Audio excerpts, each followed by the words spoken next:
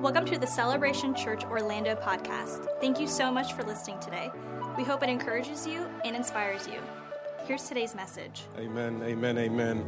It is such an honor and a privilege every time I get an opportunity to come up and be around the people of God and share the Word of God. And today is no different. So whether you're here with us live, we want to thank you so much for being here with us. Whether you're joining us online, maybe you're listening to this on a podcast or on YouTube several weeks from now, we just want to let you know we thank you so much for gathering with us. We truly believe that the Bible is true, where it says that where two or three gather in the name of Jesus, that he joins us where we are. And whatever that context may look like, we truly believe that God is with us. And so what I want for all of us is just to lean into these moments where the Word of God and the people of God are gathered together, because I believe these are moments that can be transformative, where God can meet us exactly where we are. If you have your Bibles, I want to invite you to join me in the Gospel of John, chapter 4. The Gospel of John, chapter 4. I'm going to be hitting on a couple of passages. All of them aren't going to come up on the screen, but I'll give you reference points to go back and look through. I remember the thing that was one of the most transformative things for me in my early stages of my faith is that I would just take notes of the pastor every time he referenced a scripture, whether he read it out loud or just gave a reference. And I would just go back and read it in its entirety, in its context. I didn't have a lot of commentaries. I didn't have a lot of other things, but I would just read the Word of God, because the Word of God has this ability to connect with us, to shape us, to form us, and to strengthen us. So I want to encourage the same for all of us, is that as in these moments, take notes, write down these scriptures, go back and look at them a little bit later in the week. As we heard earlier, we're in our season of prayer and fasting, and I can't say enough. I realize that I've had many people reach out to us over the course of this week and say, hey, I don't know if I'm fasting right. I feel like I missed the mark. And I want to let you know there's no condemnation, that this is a grace-filled moment. But what it is all of us as a community are all seeking God together with a belief that we're going to draw closer to him, that we're going to be strengthened as a result of it, and we're going to get so much clarity. So even if you are wondering if you're doing it right or wrong, it's really a posture of the heart. The idea of fasting is simply to abstain from something that could be a distraction so that you can fully engage in the presence of God a little bit more. So it is not too late. I know we've heard that already, but I just want to give somebody some peace in here today. Maybe you're wondering you missed the mark. You haven't. You can still join with us. You can still be a part of the community that is seeking after the presence of God. You see, last week we talked about the importance of fasting in this context of God doing a reset in all of us. This idea of knowing that to reset something is to kind of restart something, to reestablish something, to set again. And I believe that we all can benefit from getting a nice fresh start, a reset, so to speak, of some things that God wants to do in our lives. And when we reset ourselves, we find ourselves in alignment with the things of God. We're in alignment with his word, his will. It allows us to have a clean canvas, so to speak. And so the passage of scripture that we looked at to kind of set the tone for this season of prayer and fasting in this reset is found in Isaiah 43, 18 and 19. And it says this: do not remember the past events. Pay no attention to the things of old. Look, I am about to do something new. That's that reset. Even now it is coming. Do you not see it? He's saying, do you recognize it? If you can't see it, then the season of prayer and fasting can reset so that you can see what God is doing. I will make a way in the wilderness and rivers in the desert. In other words, God is saying that I'm going to provide no matter how desolate the place may look, but you need to have a reset of perspective in order for you to really capture a glimpse of what it is I want to do. I believe it's in moments like this where the community of God has made a decision to reset some things, that it's in moments like this that we get recalibrated, so to speak. It's like our spiritual tune-up that allows us to come into alignment with God's word. Today, as we find ourselves in the Gospel of John, chapter 4, it's a very pivotal passage. It's very powerful as we find ourselves just on this journey with Jesus. And the scripture says, before we get to the passage that I'm going to read to you, it says that he had to go through Samaria, this location that was kind of like an out-of-bounds location for Jewish people at the time. It was almost like an unclean environment, but the Bible says that Jesus had to go through it. Technically, he really didn't have to, but he chose to go through it. And when he got there, he found himself having a conversation with a woman at the well. Maybe you've heard references to the woman at the well, this powerful story of Jesus having this interaction. And what many of us may miss is that Jesus is breaking down all kind of social and societal constructs. He's addressing racism in this moment. He's dealing with classism in this moment. He's dealing with hierarchy and gender dynamics. He breaks all these things down in this moment. And as he reveals some powerful truths to this young lady, she responds in this moment in verse number 19. And she says, "Sir," the woman replied, "I see that you are a prophet, that you're in alignment with God. You're saying some things that I've never heard. I can see that you're a prophet. So now the conversation shifts to worship. She says, our ancestors worshiped on this mountain, but you Jews say that the place of worship is in Jerusalem.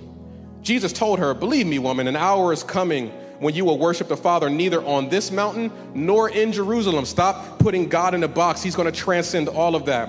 You Samaritans worship what you do not. Like, you don't fully understand it. We worship what we do because salvation is of the Jews. It's Jesus' way of saying that it's the Jewish belief system that gives birth to the faith that we have nowadays. It's helping us to understand that we're connected to it. Verse 23 says, but an hour is coming, and now it is here, when true worshipers will worship the Father in spirit and in truth. Yes, the Father wants people to worship him. Yes, God wants us all to worship him. Yes, God wants us to be fully engaged in his presence. For God is a spirit, and those who worship him must worship him in spirit and in truth. He wants us to have this unlimited type of worship, but it has to be founded in truth. Today, I want to talk to us about the importance of worship and how it has an ability to reset our perspective and to give us the strength that we need. And if you're taking notes, I simply have entitled this message, Look Up. Let's pray. God, we thank you so much for your word. We thank you for our community. We thank you for times that we can come and gather in your name. So, Lord, I just pray over the next few moments that you give us open eyes, that we can see you in areas where maybe we've lost sight of you. God, I pray that we have open ears, that we can hear your voice, even amongst all the commotion that seems to want to elevate its voice above you, God. And I pray for open hearts, that we can receive what it is that you have for us here today. It's in Jesus' name that we pray. Amen and amen. A few years ago, I'm reminded of a time when I had an opportunity to go out and visit Montana.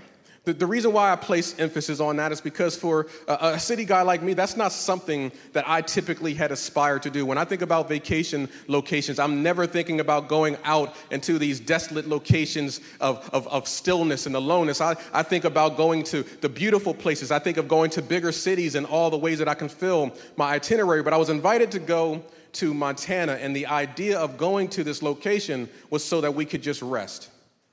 Now, that seems a little bit exhausting, the idea of me going somewhere with no agenda but to just sit there and rest and enjoy. And so as I began to find myself there, I remember having the varying people that would come to us and say, hey, don't forget, don't pressure yourself, don't get consumed with a whole lot of other things. The idea is for you to sit here, rest, and connect with God. That sounds great, but the way that my mind works, I'm always looking like, well, yeah, but what's on the agenda? What are we doing? And so we did have a couple of activities planned. And one of those activities is that we were going to go out and go fishing. Now, I'm not necessarily a fisherman, but I am a fisher of men. You see what I just did there? That's in the gospel. Y'all will read that later. I'm not necessarily a fisherman. So I'm like, I'll go out on this Bighorn River, and we're going to have a guide with us, and they're going to do everything for us. Just real talk. Like, I love the idea of fishing, but am I the only one? I don't want to touch no dead worms. I don't even want to necessarily touch the fish. Like, I just want to throw it in the water, bring it in, and let somebody else do all the work for me. So that was the kind of trip that it was. One of those ones where I could go there and somebody else do the muddy work. But as we were on the Bighorn River and we were floating down, every now and then our guide would say, hey guys, don't forget to look up, because you could be so busy fishing and so consumed with trying to achieve your goal that you can miss the beauty that's all around us.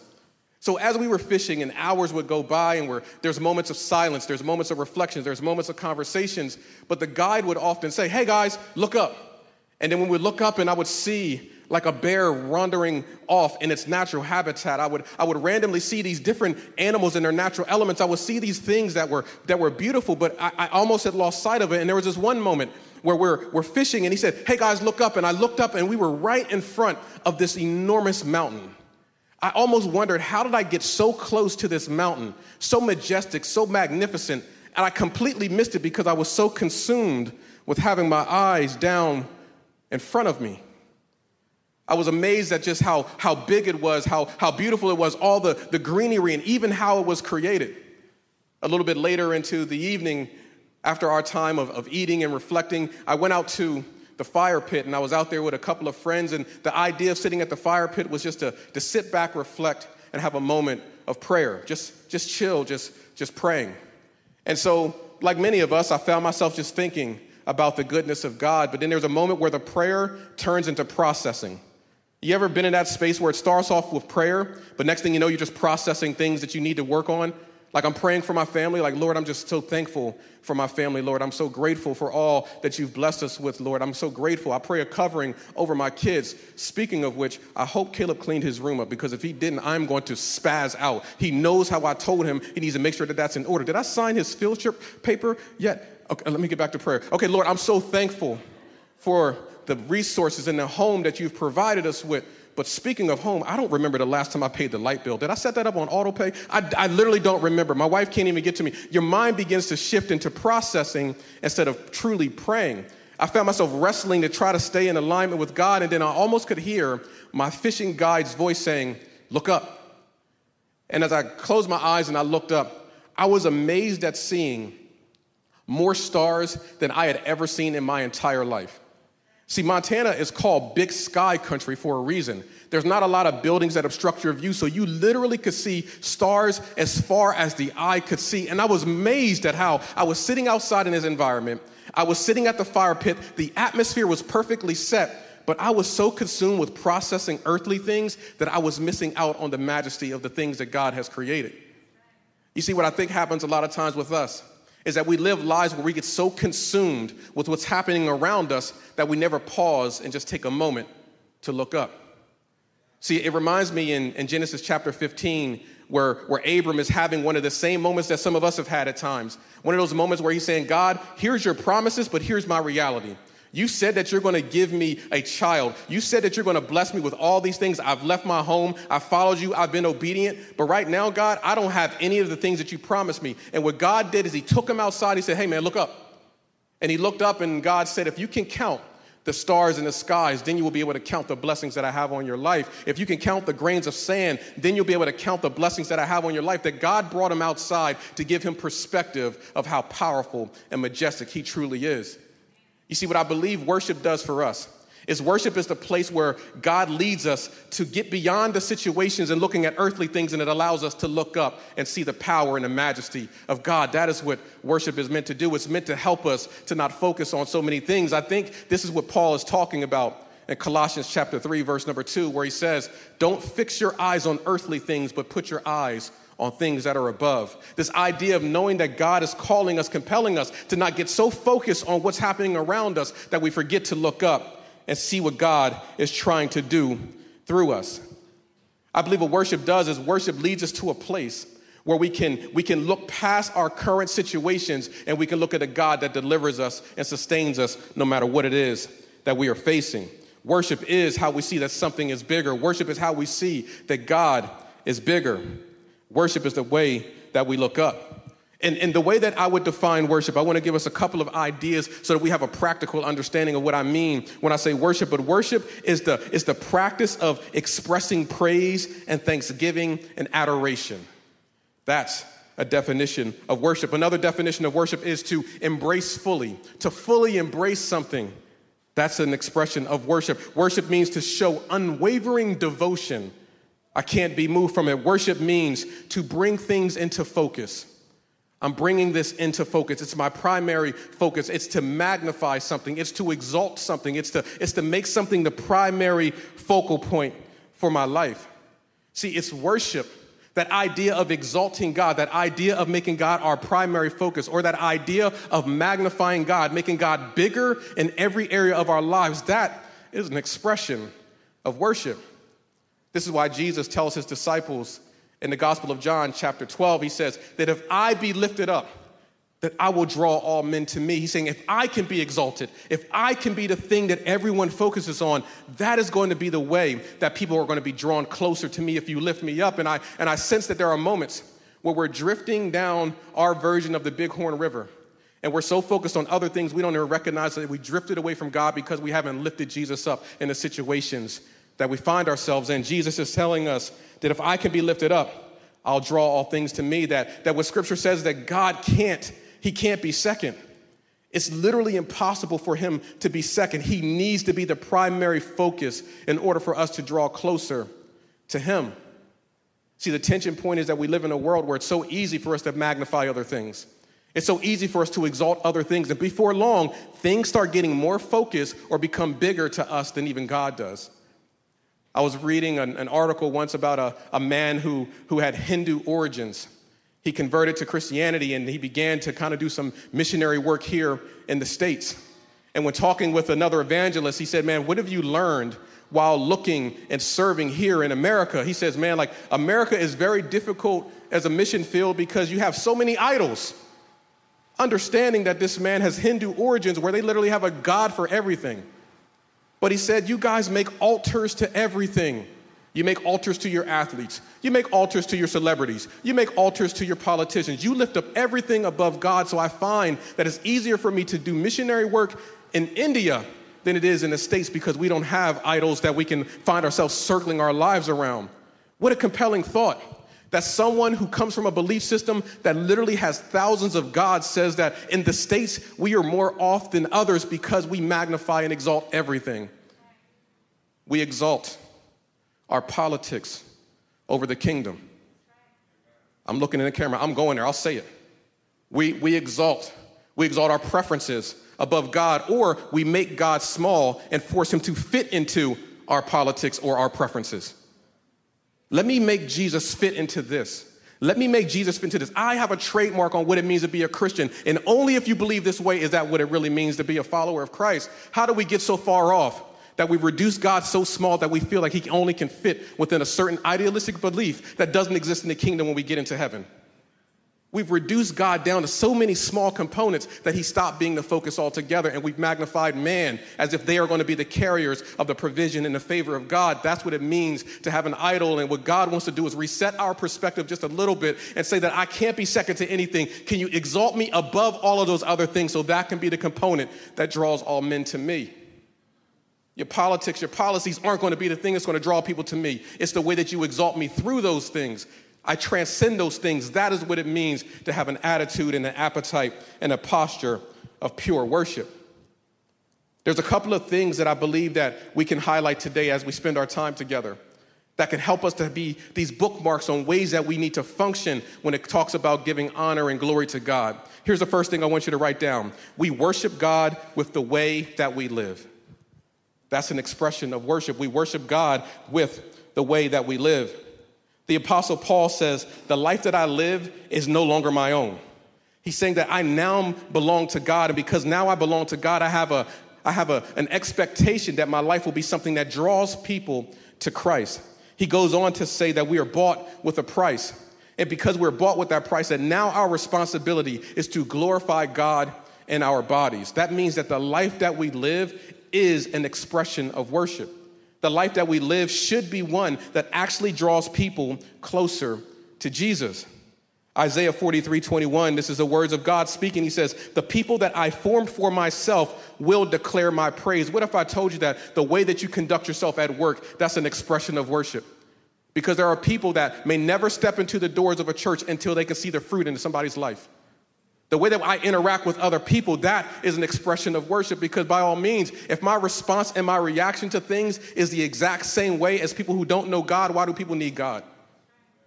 What God is saying is that the life that you live is meant to be an expression of worship. And what God requires of us is to do the right thing, to walk in humility and to pursue justice. That is the thing that God has called us to do, and what Jesus has done. Being our example, being the template for all of us to live our lives, that he lived a life of humility. He lived a life of servitude. He lived a life of pursuing justice. Jesus wasn't a person that shrunk back from things. He was the one who radically confronted it. You would find Jesus in places that no one else would want to go to. We found Jesus hanging out amongst the poor. We found Jesus hanging out amongst the people that were rejected. We found Jesus hanging out against the social pariahs, healing those of diseases that no one would dare come close to. Jesus lived a life of serving, and that was the fruit that you could see in it. Even in the passage that we referred to earlier, as he's sitting and talking with the woman at the well, it's literally a demonstration of how Jesus is breaking down all the barriers that the world has created in order to keep us separated. Think about that for a moment. Jesus could have made it to his destination going another route, but the text says he had to go through Samaria. What it means to be a follower of Christ is I don't avoid uncomfortable things, I go through it. I go to it, and I'm willing to sit down and have a conversation and work through it. that Jesus lived a life and his ministry was a ministry of justice, reconciliation, peace, and wholeness. When people see those things in your life, that is how they know that you're a follower of Christ. I recall not too long ago, a close friend and I, we had a little bit of a falling out. We kind of came to the conclusion of a certain matter, and we landed on different sides of it. It was very difficult, and so it ended with, okay, well, you just do your thing, I do mine, and we'll just go on about our lives. Several months had passed, and we haven't had any interaction or any engagement. It wasn't like a big blow up. There wasn't no beef or any tension, but I knew that if I don't deal with this, that unforgiveness could get in my heart. I knew that if I didn't deal with this, that bitterness could get in my heart. And I almost felt this moment where I could have avoided it as long as I live. I could live the rest of my life and never have to see this person ever again. But this scripture came into my mind that Jesus had to go through Samaria, that God said, in order for you truly to walk in wholeness, you have to deal with this. Me and that friend, we sat down and we had a conversation. We were able to resolve our differences. We were able to hug it out and move on. And here's the thing. We did not go back to the way that things were. It just meant that we weren't going to allow what was currently existing to keep us from moving forward. See, when you live a life where you do your best to humble yourself in the presence of God and say, I could go around this, I could avoid this, but what it means to be a follower of Christ and to live a life that's demonstrating what does it mean to really worship God, you have to go through the uncomfortable things. You have to deal with it. And I think that there's some among us right now, you know that there's some things that you have to deal with, some conversations that you have to have. But oddly enough, when you do those things, they become a demonstration of worship. When recounting this exact story that I just shared with you with a friend of mine, they said, thank you so much for modeling what it means to be a follower of Christ. I don't say that to pat myself on the back because I didn't want to do it. I was very reluctant. In fact, I rescheduled it 3 times. But I knew that God was saying that there are people who are watching you. And at some point, the Bible that we read, when it talks about reconciliation, when it talks about having peace, when it talks about resolving our issues, we have to put it into practice. And when those people see us do it, they will recognize that God is truly the one who is leading us. Listen to me. I want us to be encouraged in this, that God is leading us to some uncomfortable places, but we have to go through it. And when we do it, that is going to be a demonstration of worship. Scripture says this, it says that it's by their fruit they will know that you belong to me. By the fruit, by the way that we live our lives. It doesn't say by my social media posts that people are going to know that I follow Jesus. It doesn't say by my politics that people are going to know that I follow Jesus. It says by the fruit that's produced in my life, and I often wonder, am I producing a fruit that allows people to know that surely God must be the thing that's in primary focus of his life? And I think the thing that God is challenging all of us in this season is that we live in a world that is so divided, where there's so many issues. The Jews and Samaritans, they had years long of tension and beef, of racial, like you can't even imagine it.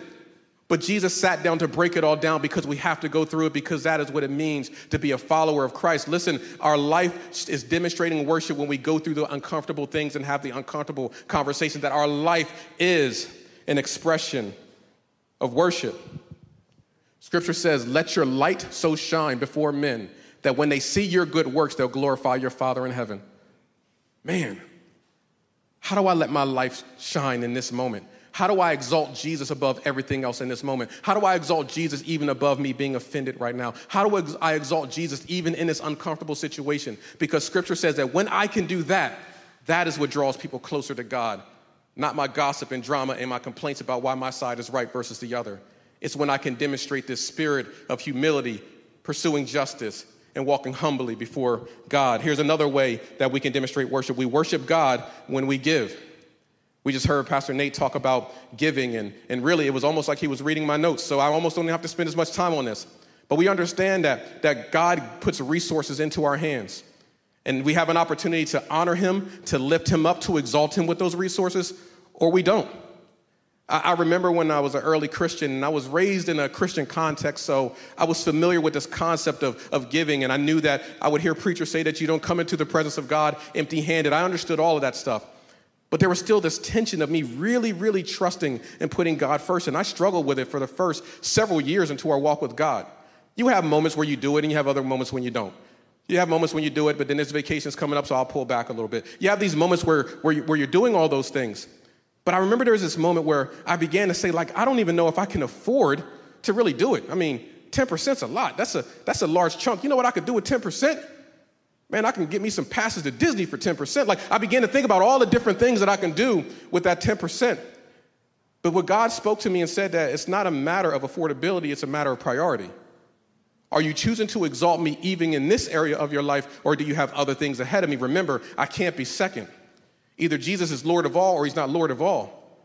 See, God, from the very beginning, has always invited his people to be a part of this journey of participating in advancing his kingdom. I'm reminded in the book of Exodus, after the children of Israel were first set free. Imagine, they've been in bondage for 400 years. They are given such an amount of resources and are sent off into the wilderness. And one of the first things that God does is says, okay, now that you guys are set free, I want everyone who has a willing heart to give me something based off of what I've given them so that we can build a tabernacle so that I can dwell amongst them.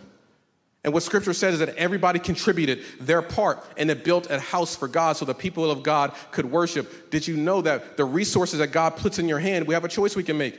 I can exalt Jesus. I can honor God and make sure that he's magnified in my resources and in advancing his kingdom, or I can choose not to. The Bible speaks about how the community of faith, it serves as a storehouse where people can give so that the agenda and the idea of God can advance in the region that God has sent us to be in. You don't give to the church, you give through the church, as we heard Pastor Nate say earlier. It's a conduit to express the kingdom of God in the context in which it was.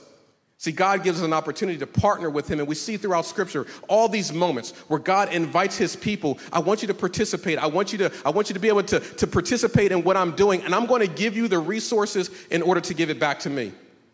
See, Scripture tells us that it is God that gives us the ability to get wealth.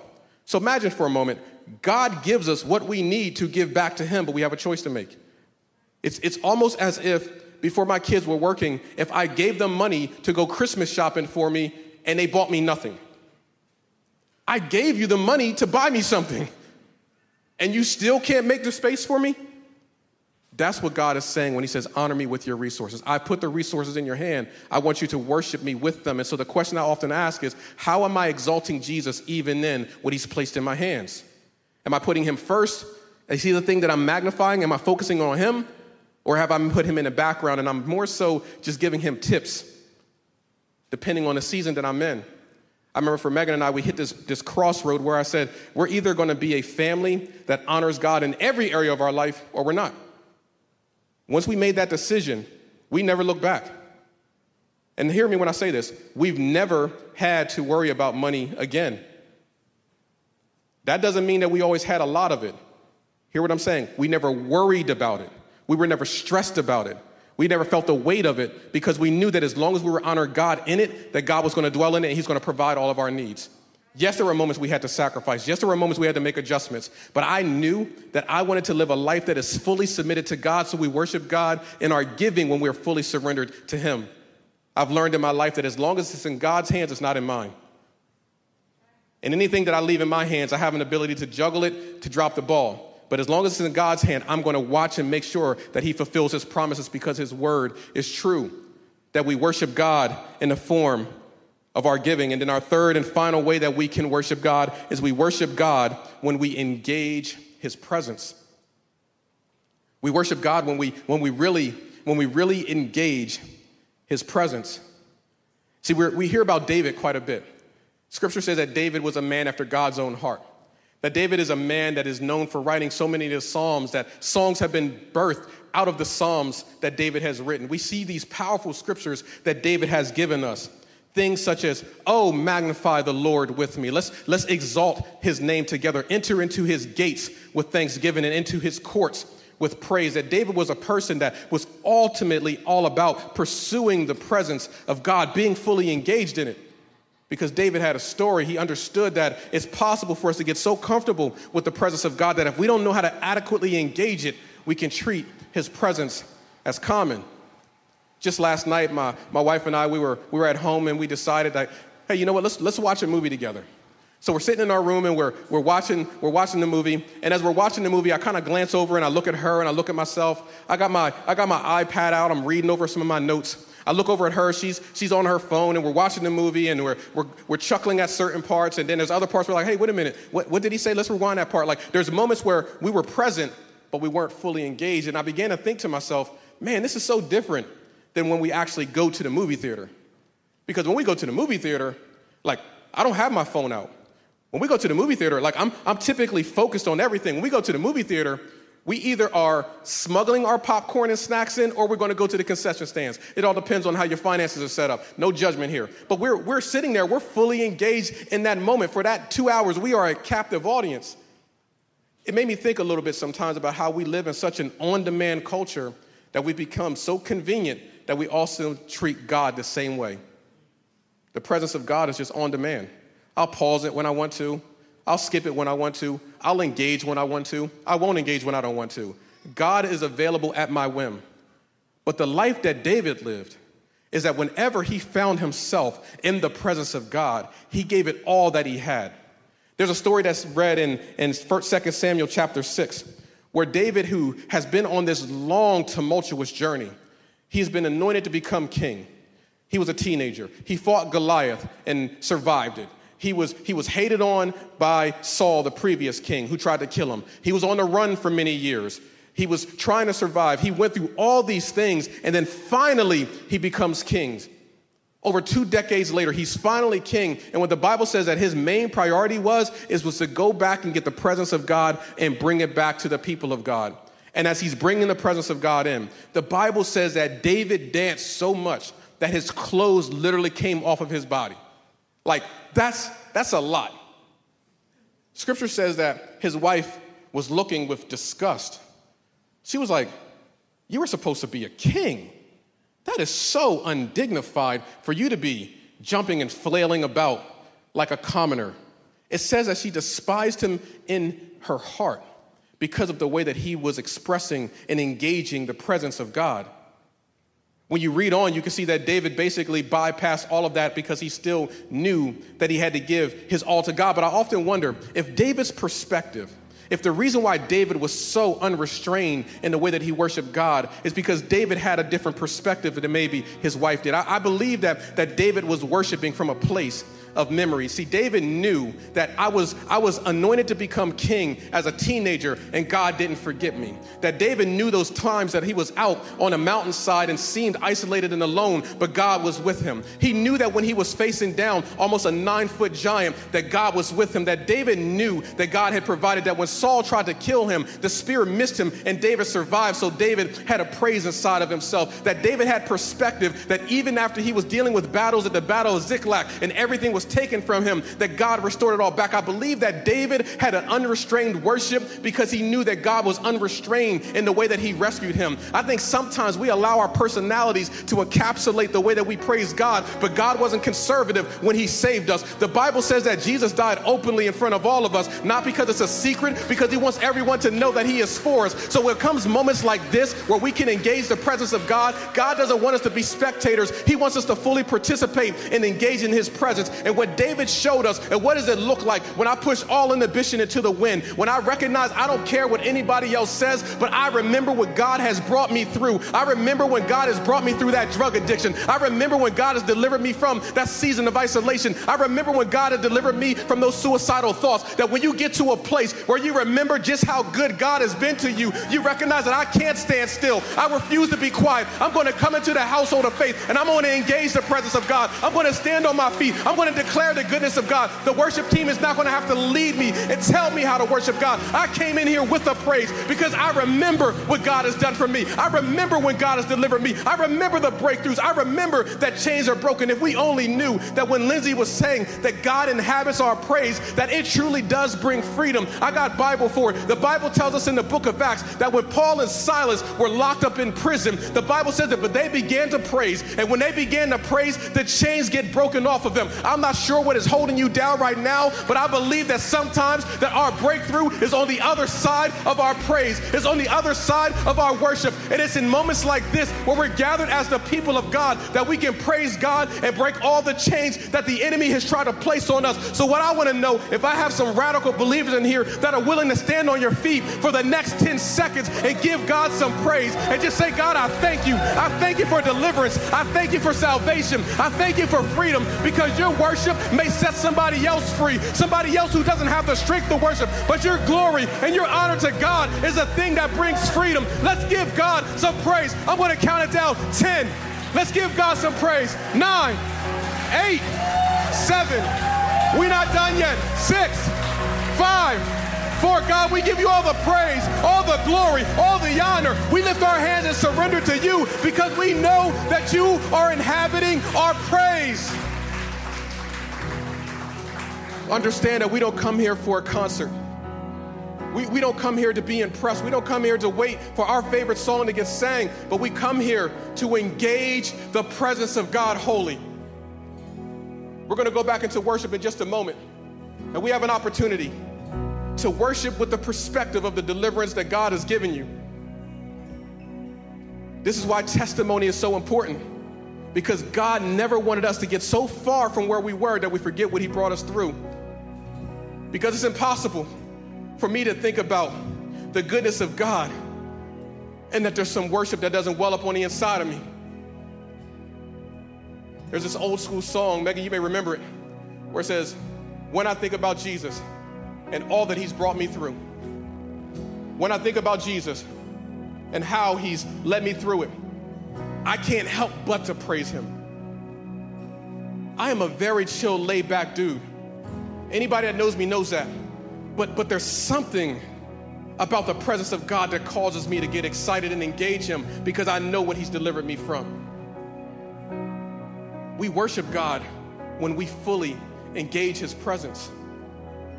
That's what these moments are for. Not for us to be restricted, not for us to hold back, but for us to fully engage the presence of God, knowing that he is dwelling in our praise. There's healing on the other side of your praise. There's breakthrough, there's deliverance on the other side of your praise. That we can worship God by producing the fruit, by exalting Jesus, by making Jesus bigger than everything else. We can do it in the life that we live, exalt Jesus. We can do it in the way that we give and our generosity, exalting Jesus. And we can do it when we engage his presence. I'm choosing to exalt Jesus above my comfort, but I'm going to fully engage. Maybe you're in here with us right now. You're watching online, maybe you're in this room with us right now, and you know that your next step is that you simply need to accept that Jesus loves you. You know that you have an invitation to be a part of this community of faith, this family that we talk about.